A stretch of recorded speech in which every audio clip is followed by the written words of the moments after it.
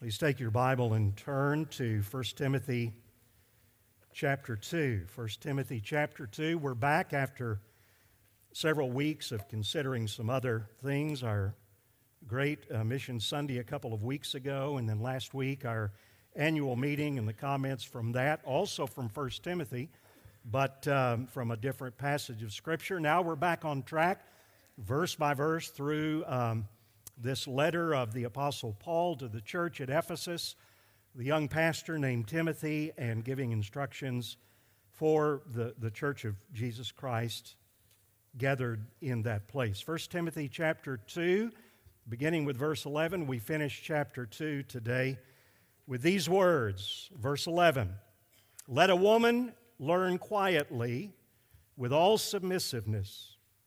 I do not permit a woman to teach or to exercise authority over a man. Rather, she is to remain quiet.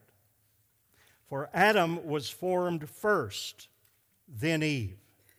And Adam was not deceived, but the woman was deceived and became a transgressor. Yet she will be saved through childbearing if they continue in faith and love and holiness with self-control." Father, we are grateful for your word today. We're grateful for how it speaks broadly and generally, always to us with a gospel message.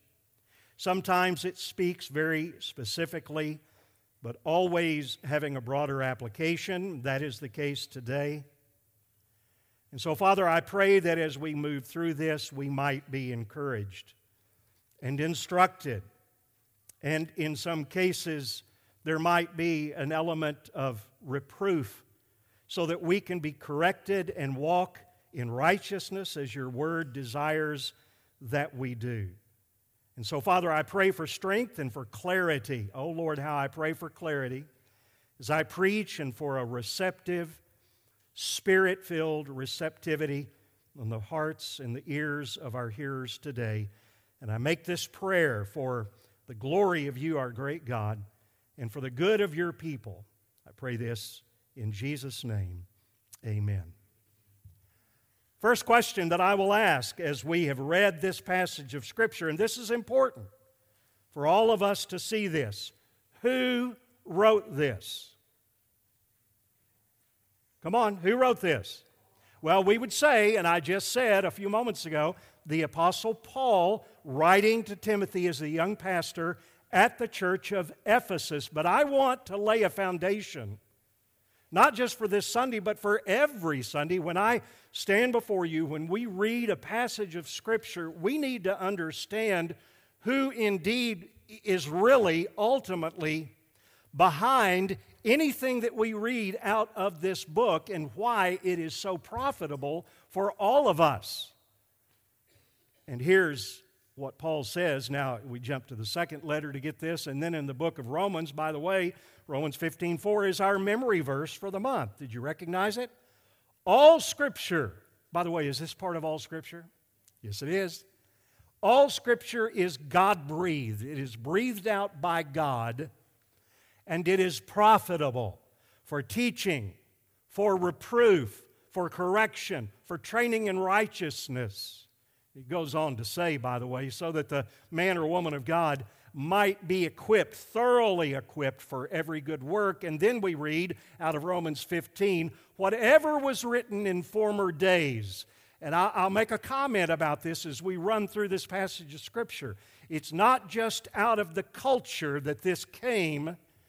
It was out of the Word of God. And that's why whatever was written in former days, Paul was even pointing back further than this, but certainly we can point back to this, was written for our instruction, church, Heritage Baptist Church, that through endurance and through the encouragement of the Scriptures, we might have hope.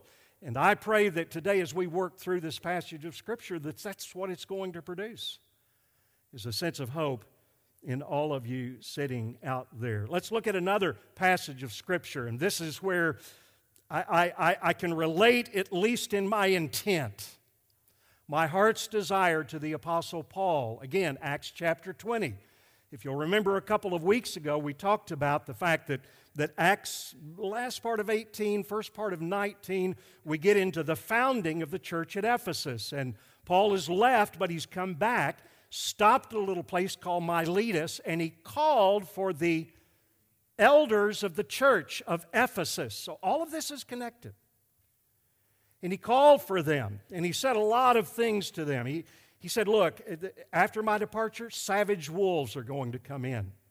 People with all kinds of different doctrines from the religions and the world around you. And that's why he said this is so important. Here's what I did while I was with you. Every pastor ought to have this as his heart's desire. I did not shrink from declaring to you anything that was profitable, and anything from the lips of God is profitable. Therefore, I testify to you this day that I am innocent of the blood of you all, for I did not shrink from declaring to you the whole counsel of God. Who better to talk about a subject like what we have just read a few minutes ago than the one who created everything in the first place? And so that's why a little bit later we come after all of the instructions in 1 Timothy chapter 1, 1 Timothy chapter 2, and then we get next week into the setting aside of elders and deacons, and we come to the end of that before Paul gets into some really good encouragement, some warnings, the rest of that kind of thing. And he stops and he just reminds the church, I am writing these things to you. Now look, church, this is why this is so important, so that you may know how one ought to behave in the household of God. That is the church of the living God, a pillar and the buttress, the foundation of the truth. God's good plan. And that's why we share a book of the Bible. We go verse by verse through it. Will there ever be opposition to God's good plan? Will there? We go back to that little passage in Acts chapter 20. There will be savage wolves that come in and seek to pervert. Who's behind that? Satan, ultimately. Listen to me. His goal is always to overthrow God's good plan and to corrupt God's good and wonderful design by asking a question that has been on the lips of not just enemies in the church and outside the church, but unfortunately sometimes on the lips of well-meaning people in the church. Has God actually said? So, here's the outline. You've got it right there in front of you. We're going to go through this outline. It is basically a verse-by-verse outline, and we will rip and run through this because I'm going to run out of time, I think, before I run out of sermon. But do not despair. We'll get through what God wants us to do. First thing, and this is implied, it doesn't say it here in this passage, but by the negation that we'll get to secondly, there is the implication that men must teach and exercise authority in the church. What is specifically stated later in chapter 3 with the setting apart of governing elders, those men who have the ability to teach, those men who govern the church, and it's all through there. It is just like this. There is no deviation from that. But it's implied until we get there by this passage of Scripture that authoritative teaching in the corporate gathering of the church is not shared by men and women. Men must teach authoritatively. I love the Apostles' Creed. I love some of the other creeds. But one of the words in the Baptist faith and message, which we do hold to that as much as is possible, In the 2000 edition of that, it does change. Creeds may change. The Bible never changes. Okay? We got that. But they inserted a part in there that I think is good. Some people think it's not so good. Here's what it says. While both men and women are gifted for service in the church. Everybody say amen. Okay? Thank you. The office of pastor is limited to men as qualified in Scripture. So guys, let me just broaden this out. We should see the headship principle, and if you haven't been with us, we laid this out in all of chapter 2 of 1 Timothy. We laid out the principle going all the way back to creation. By the way, guess what Paul points us back to for this particular teaching? Back to creation. And so the principle of headship, and let me qualify it, Jesus-like proactive headship and then submission and submissive helpership in women is laid out for us by the Word of God. The rule of pastor, elder as leader and teacher is designed and designated for men only. And just as all men, by the way, people might think, oh, this is a sermon just for the women here. No, the principles here point to everybody. Young men, you need to hear this, the principle of headship. And some of you have not even heard that ever before. You're not going to hear it in school, at least most schools. But the principle of headship is taught in Scripture, and the principle, young ladies, of helpership is taught so that you can grow into that under the instruction, good, wise, godly instruction at home, and then it's complemented in the church that you go to, hopefully. And so it's across the board. Let's go move on to, let's mention one other thing. I mentioned the proactive mimicking Jesus in his role as head over the bride. And here's an exhortation that we're going to get to probably next week, the Lord willing. But it stands for all men today. It's applied. So I exhort the elders among you, shepherd the flock of God that is among you. This is specific for elders, pastors in the church, exercising oversight. But here's for every husband, every man who aspires to be a godly head according to the Bible. Not under compulsion, not simply because you have to, but willingly, as God would have you, not for shameful gain, but eagerly, not domineering, men, over those in your charge, but being examples to the flock. That not only is an exhortation for pastors, elders, but for all men. Point number 2, that was an implication, but let's get to the actual statement. Women must learn. Stop there. That's huge, particularly in this setting in which Paul was writing to Timothy. Women must learn. And then he adds something, with all submissiveness and quietness. And this is specifically designed, as we will see and as we have seen, in the corporate church gathering. There is a parallel to this, in case you're wondering. By the way, when something is mentioned as a command once, that's important. But when it shows up more than once, with crystal clarity, then you need to sit up and take notice. And that's what happens.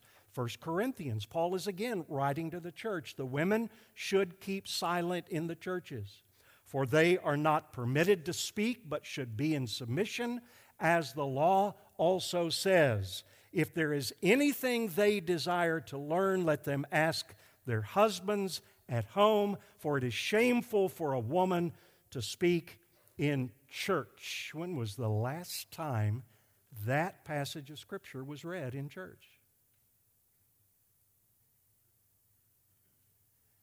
Now, I want you to see the positive out of this. You're still in 1 Timothy 2, aren't you? Women are commanded to be learners. So, and we're going to see this, so they can be teachers. And that should be obvious.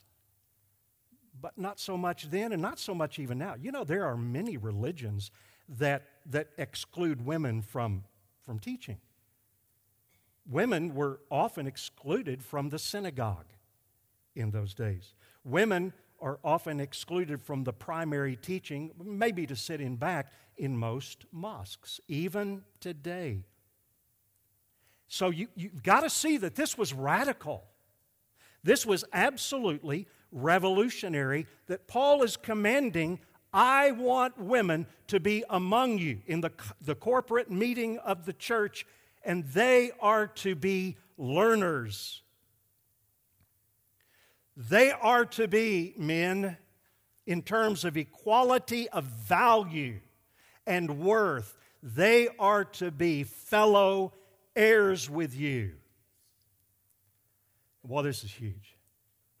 If every husband would see this, every man who leads would see this. Husbands, likewise, husbands, live with your wives in an understanding way, showing honor to the woman as the weaker vessel, since they are heirs with you of the grace of life. That's the part you need to focus on, so that your prayers, men, will not be hindered by ignoring and by defaulting on that incredible picture. Now, this is another picture. The incredible equality of worth before the Lord. At the foot of the cross, the ground is level, okay? You've heard that before. Galatians chapter 3, verses 27 and 28, unfortunately, has been so misused. If you look at the context, you're going to see this clearly. That this in no way is a support for women being in governing, teaching roles as pastors of churches, but rather in terms of our salvation, in terms of the equality, not only, now watch how this works, not only of our worth, but also the roles, while equal in worth, are never confused. For as many of you as were baptized into Christ, there's the salvation, as many of you, that's across the board, men, women, children, you have put on Christ. It's a picture of salvation. And in that relationship of being in Christ, there is neither Jew nor Greek. Now, that doesn't stop people from being from a particular ethnic background. But in Christ, the same benefit. There is neither slave nor free. And even in that day, Paul did not say, do away with it. That would come later on. There is neither male nor female when it comes to salvation in Jesus Christ, for you are all one in Christ Jesus.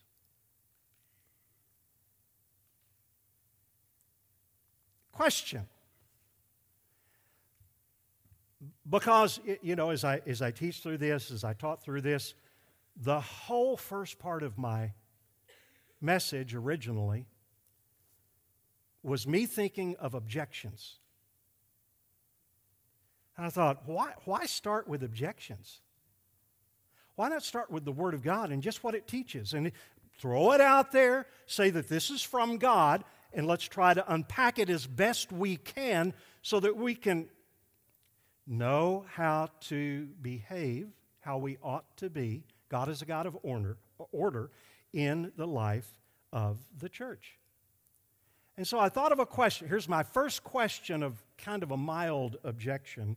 How could God-ordained submission, which we've just read today, even if you haven't been with us over the past several weeks, it's pretty obvious. Women,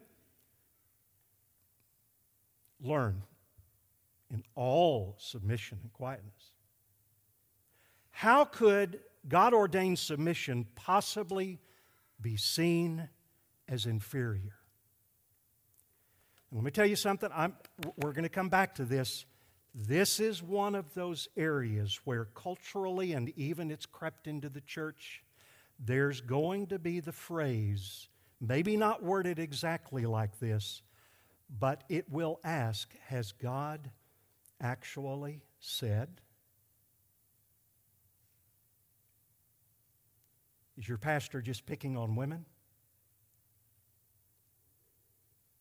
Is your pastor mimicking the words of one who is seen by many as, and boy, there are so many new words and pronouns and things like that out there today, I can't keep up.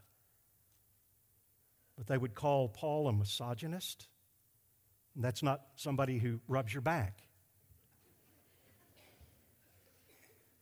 Misogynist, someone who is opposed, who has a predisposition against women, doesn't like women. All Scripture is God-breathed. Remember who ultimately is behind these words. And let me share with you how that can be true. Was Jesus Christ, God's Son, equal in value and worth to God, His Heavenly Father? Yes. Don't hesitate on that. That's the teaching of the Trinity that we talked about in the Apostles' Creed. Perfect equality, and yet in the Godhead there is this incredible submission. I don't get the impression reading through the New Testament that Jesus ever felt inferior. He knew that He had a God-ordained role, and He was fully willing to live in that role and to die in that role for the sins of mankind.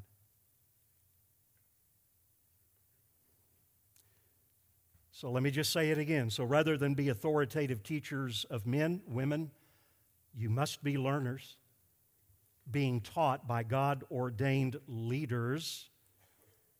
That could mean other women in a certain context. We'll get to that in a minute, but with a heart of quiet submission. Third point. Women must not teach or exercise governing authority over a man. Now, remember again, this refers to the assembly of believers, corporate gatherings. And this does not mean that a woman cannot teach at all. Women are commanded to teach. And in fact, women sometimes have this unique role of being able to instruct other women in a way that I simply don't have. And that's why Paul later on, someday we'll get, maybe, the Lord willing, to the book of Titus, and we'll see older women. What does that mean?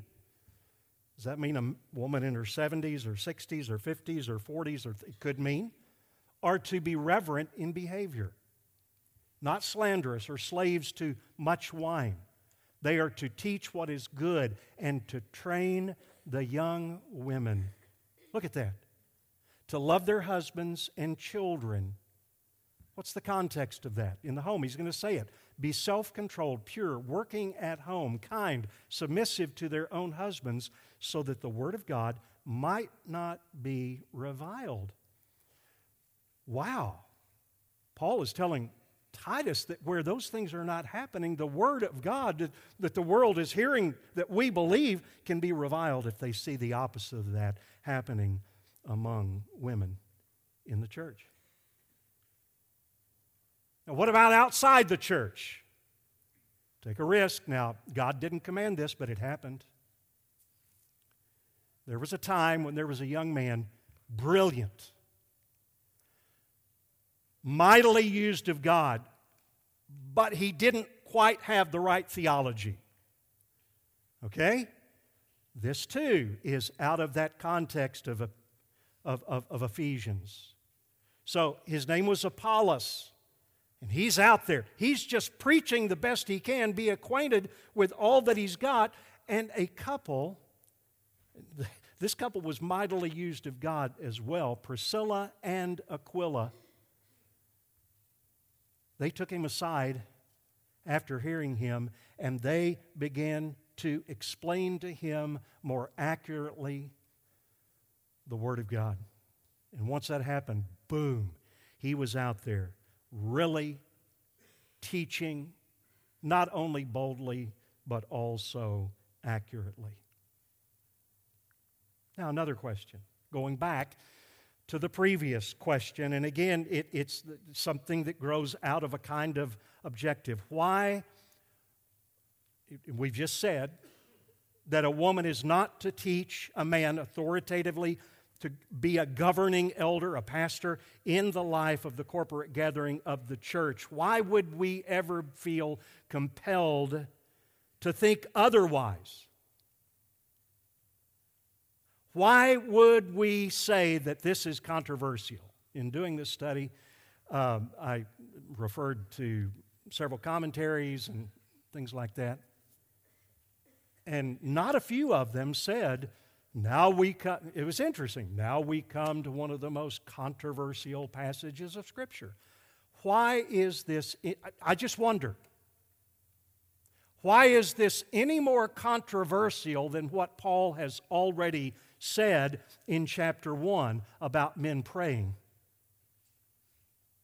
Why is it any more controversial than in chapter 1 about there is one God and one mediator? That was chapter 2. Or that Paul was a recipient of the grace of God through the gospel.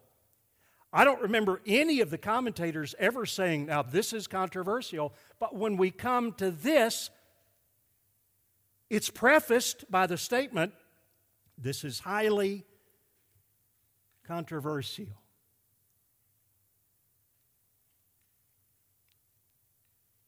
Isn't it our goal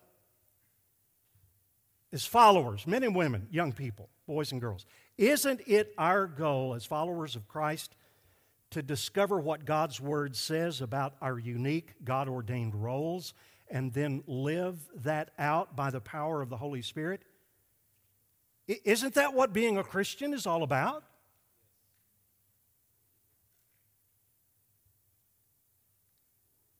Let me pose a couple of other questions to you. These are questions that have been posed to me, okay? What about when a woman is a gifted and outstanding teacher?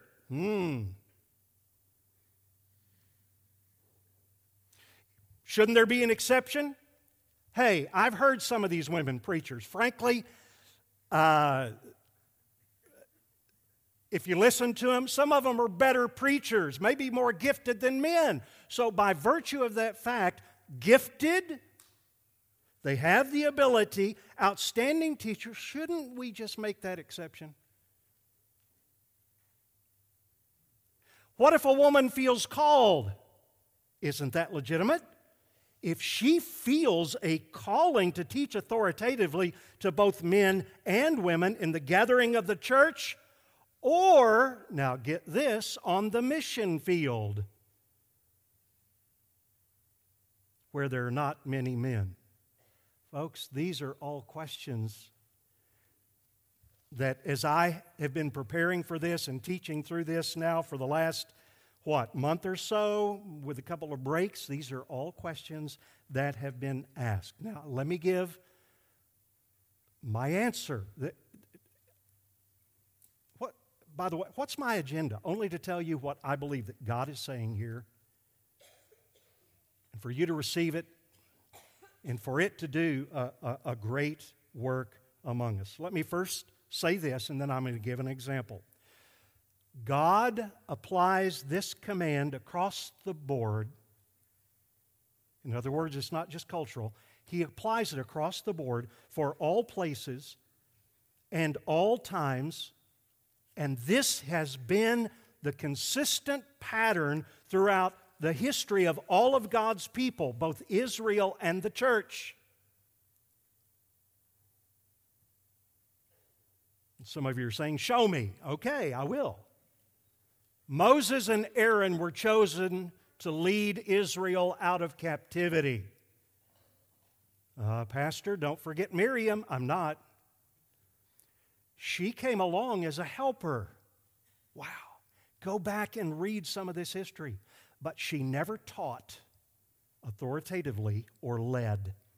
In fact, the children of Israel were rebellious toward Aaron and Moses all the way through, but there were two distinct times when it was. Here's the question again. Moses and Aaron Has God actually said, you're the only ones? Now, first, it was just to Moses, and it was Aaron and Miriam who asked that. Hey, Moses, aren't we gifted? Aren't we talented? Can't we also lead? You know, whenever something like that, it's not that way now. So if you question me, I'm not going to say it's going to happen to you like this. Aaron got a rebuke. Miriam got leprosy. Just saying. If nothing else, it is an example. Now, there was another example. We don't need to park there and hunker down on that. Another example of both Aaron and Moses, when a guy by the name of Korah rebelled. And guess what question he asked? Has God really said you guys are the only ones to be leading Israel? Hey, I got a whole company of men. These are these are men of renown in Israel. All of them are men of ability. They're men of wisdom. And Aaron, Moses, you guys have gone too far. You've gone too far with your theology. And again, the reckoning was decisive. Go back and read it. By the way, you might want to jot down. We're not going to park here on this, but it was just interesting that in my quiet time over the last week, guess where we are? If you're in the yearly reading plan, you're in the book of Numbers, and I was in Numbers chapter 12, and then Numbers chapter 16. So write those down. Go back and look at those on your own. So that's one picture of history. Secondly, no woman ever served as priest from among the Levites or ministered at the altar. Thirdly, this is where an exception comes up. I've been asked about this, and this is an honest question. The judges were all men, with one exception. Anybody remember who that was? Deborah. And you go back and read that. This was a rare instance, and she judged Israel. It never says that God ordained her to do so. It just gives the information, the narrative that she was. What's interesting to note in the life of Deborah, that when it came time for Israel to be protected from her enemies, what did she do? Anybody know? She got a man by the name of, well, you can pronounce his name one of two ways. I'm going to pronounce it Barak. The other way to pronounce it is Barak. Barak, okay? She said, you go and gather the army. You lead the army. Now, he did say to her, I'm not going to go out unless you come along. She went along. And so be careful of using an isolated narrative like that to support a whole theology that goes against clear teaching in the New Testament. No woman ever sat on the throne of either Israel or Judah except one. Anybody remember her name? Athaliah. Go back and read her story, if you will. She was a pagan. She was the daughter of Ahab and perhaps Jezebel. Wow. She was a usurper of the throne. She killed all of her kids and grandchildren. Don't use that as an example for women preaching in the church. Bring it up. Right about the New Testament time. No women were elders, priests, rabbis in any Hebrew synagogue. Jesus chose no female apostles. No females were appointed elders in the New Testament church. So that's just a historical travelogue through the Bible. But let me give you an example of this and how it works. Talking about gifting and ability. What if a 12-year-old, got any 12-year-old young men here? Okay? You're pointing, but Matthias is saying no. Okay, he's almost 12. Okay, all right. What if a 12-year-old young man, and I know some 12-year-olds feel like this, far exceed their parents in biblical wisdom and spiritual depth by virtue of his ability, his capacity, should he be allowed to trade roles with his parents and expect them to submit to him? Well, I'll just give you the obvious answer to that. Jesus at 12 far exceeded in some ways. Except he was 12. He was still 12. The Son of God was 12. It's hard to imagine, isn't it? But remember when they took him to the temple and they go back, they assume that he's with some friends and he's not, and so they go back to find him, and they find him sitting at the feet of all of the teachers and the priests, and they're shocked. They're all amazed at the wisdom. Where did this kid get this? All who heard him were amazed at his understanding and his answers. And his mother rebukes him and says, "We've been looking for you." He says this cryptic statement, "Did you not expect to find me in my Father's house?" Wow, that's some pretty deep teaching. But what did he do at the end? Did he say, "Mom, Dad, you guys need to submit to me"? Jesus did not do that. Listen, because he knew that in God's order he has ordained roles to be fulfilled. And he went down with them and came to Nazareth and was submissive to them. And look at the blessing. Hey, students, hey, look at me. And all of you look at me. There's always a blessing that comes from understanding our God-ordained roles and walking in those. Look at the spiritual benefit. Jesus increased in wisdom and stature and in favor with God and men. Children, do you want to increase in wisdom and stature, in favor with God, in favor with men? I hope you do. Then understand your God-ordained roles and walk in them. Let's move on to this second big point, and we've got 3 subpoints under this. You ready? Verses 13 and 14. God's intent. Where does he get this stuff? Where does Paul get this kind of teaching?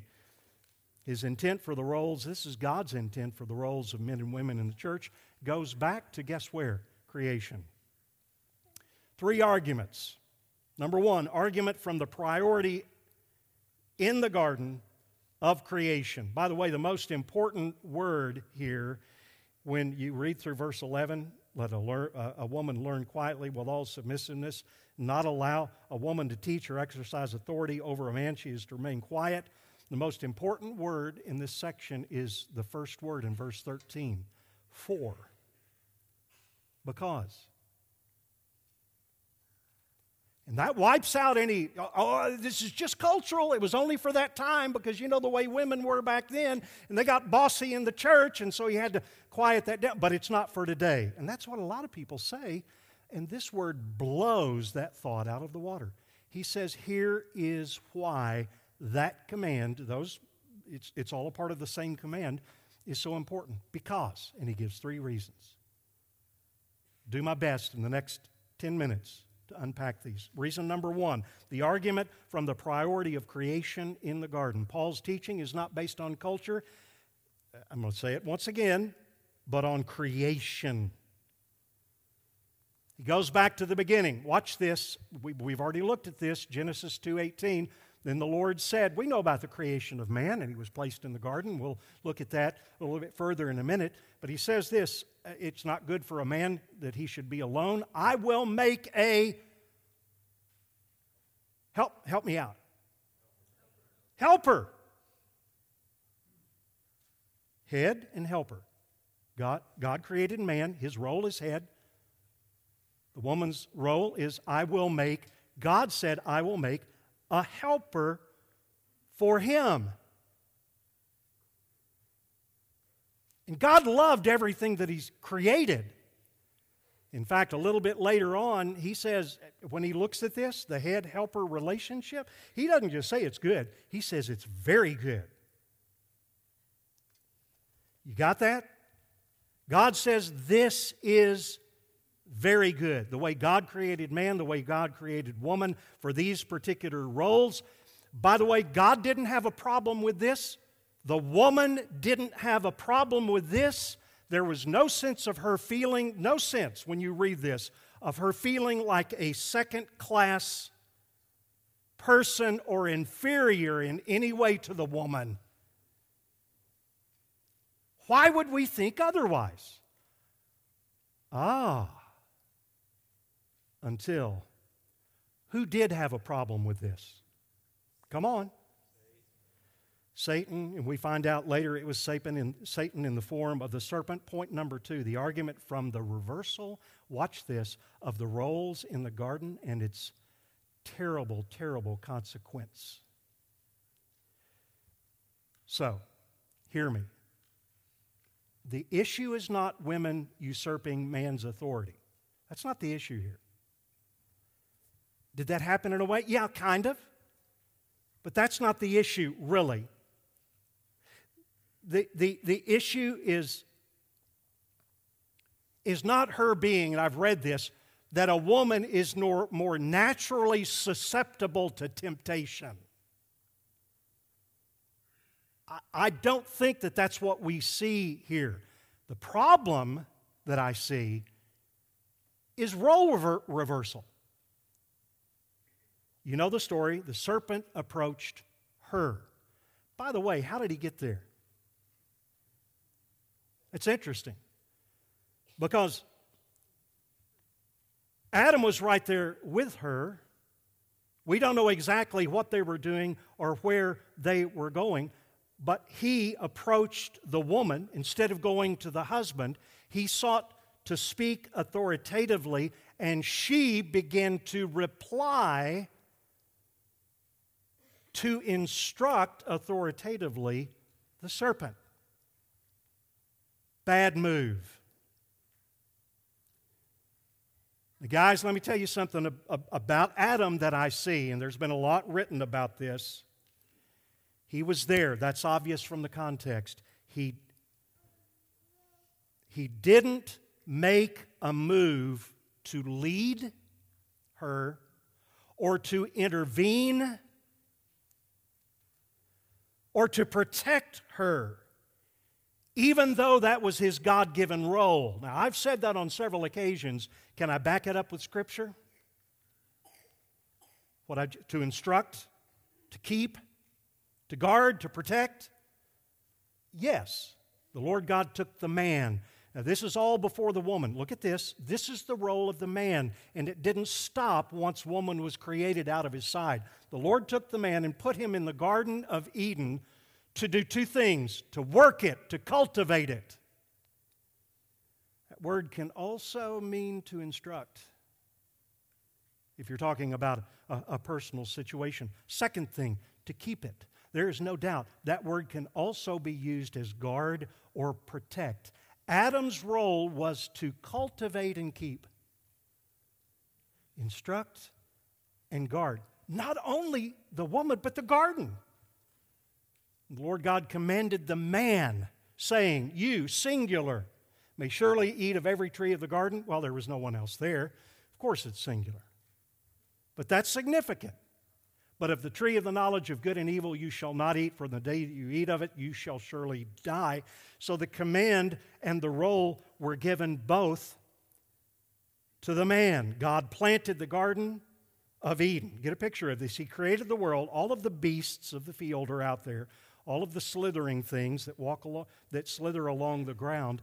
And into this particular area, he plants a garden. The only thing that it says that he put there, except for causing trees and bushes and everything to grow, plants, the only thing that he put there was man, for him to cultivate and to keep the garden. Twofold job. And don't eat of the fruit, by the way.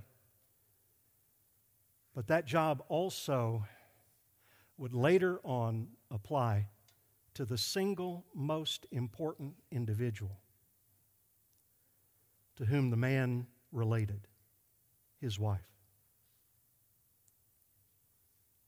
Adam's role, guard the garden. It doesn't really say it, but in reading this last week, I thought, wow, he defaulted on his role to guard the garden by letting the serpent in. Secondly, he defaulted on his role as the instructor. I don't know what transpired, the instructor and protector of his wife. And if he hadn't told her before the serpent approached her, he should have pulled her aside if she had been properly instructed. What do you think women, what do you think she should have done when the serpent came up to her and said, "Has God actually said?" What do you think she should have done? Oh, maybe something like what Paul is saying. Don't speak authoritatively. That's not your job. It's your husband's job. Be silent and defer to him. He should have been stepping in, saying, "Honey, I got this." And let me share with you why. The command was given to me. I'm the federal head. The command was given to me, so let me answer the serpent. And folks, we can get into the what ifs, and we know what happened, and God has a plan in all of that. But let me just share this with you, and maybe to explode some of the things culturally that we get into. There was absolutely no controversy about the role of man and woman until the serpent came in. The roles were set. The roles didn't come about because of the fall. There was no controversy until it was introduced by the serpent.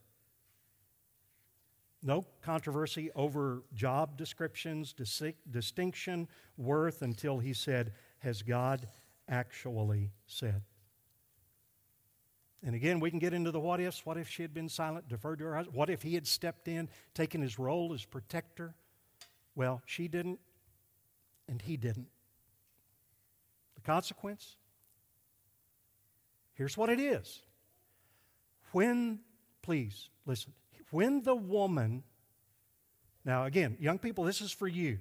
This is for you growing up into a God-honoring young lady. Men, this is for you. When the woman stepped out of her God-ordained role, that's when she became highly vulnerable and fell into temptation. And man, when he stepped out of his God-ordained role, completed the perversion of God's order. God had given him the command and he disobeyed. And in that act of disobedience, he plunged the world into sin and the curse and the misery of that curse on sin. Let me just say this to all of you. And some of you have experienced this, okay? And that this is not just why it's true, but it's true. Following God's plan in this area and in every area.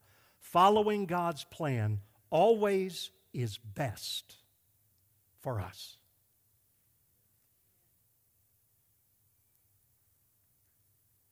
Following God's plan is always best for us. Rejecting God's plan always leads to disaster. Can that disaster be redeemed? And everybody said, yes. Last point. Here we go. It's going to take more than 10 minutes, maybe 12.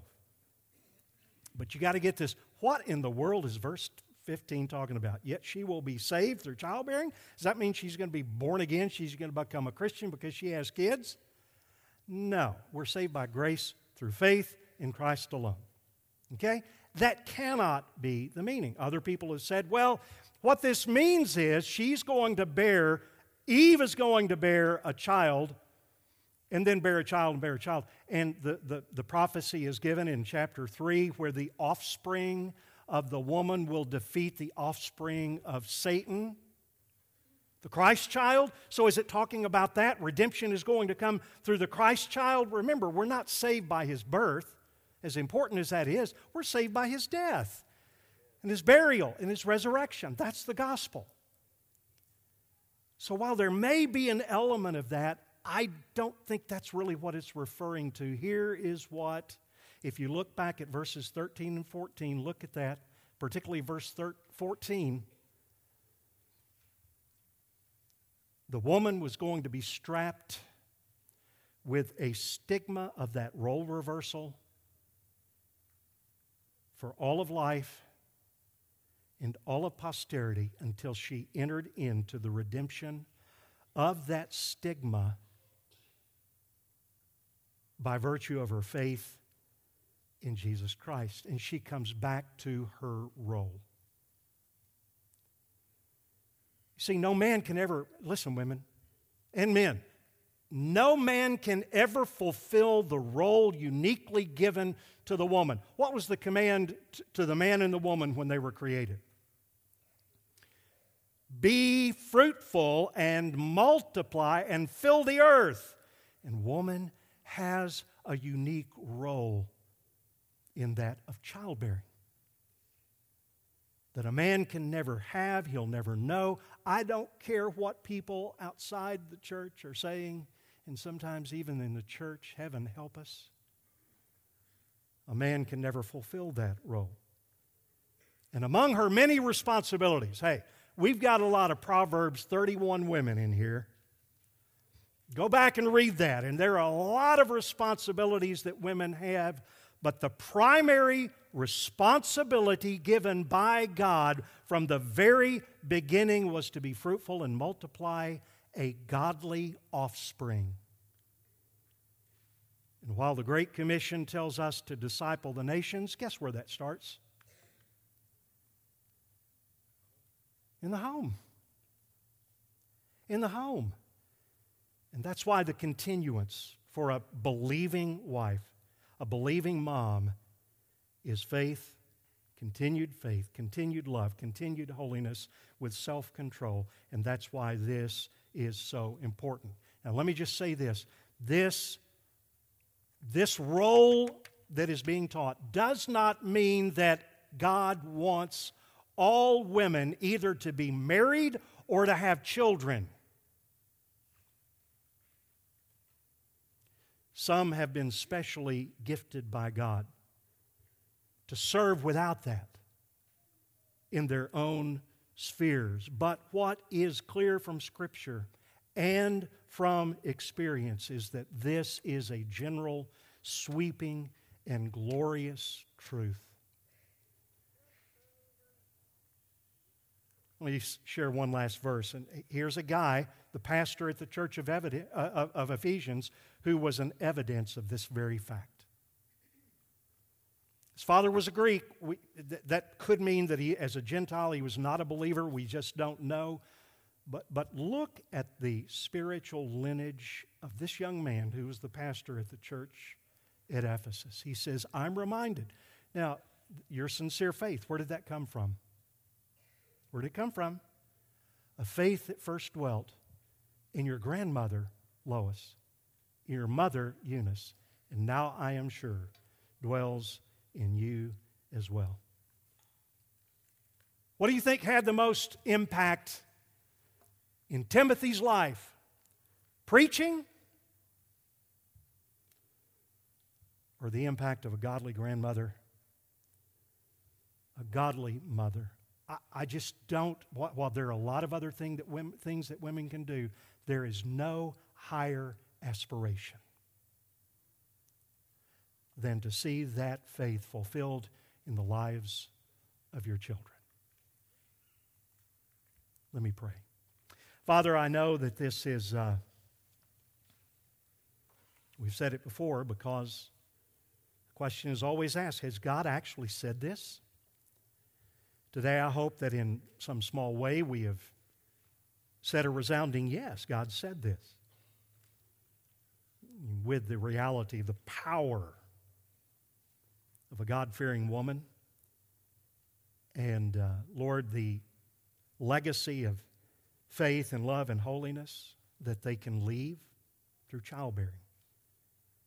Lord, I thank you for that and pray that you would help us all, not just the women in the congregation today, but all of us to see that this is gospel-saturated And that if there's anyone today who has never submitted themselves to the Lord Jesus Christ, today would be that day.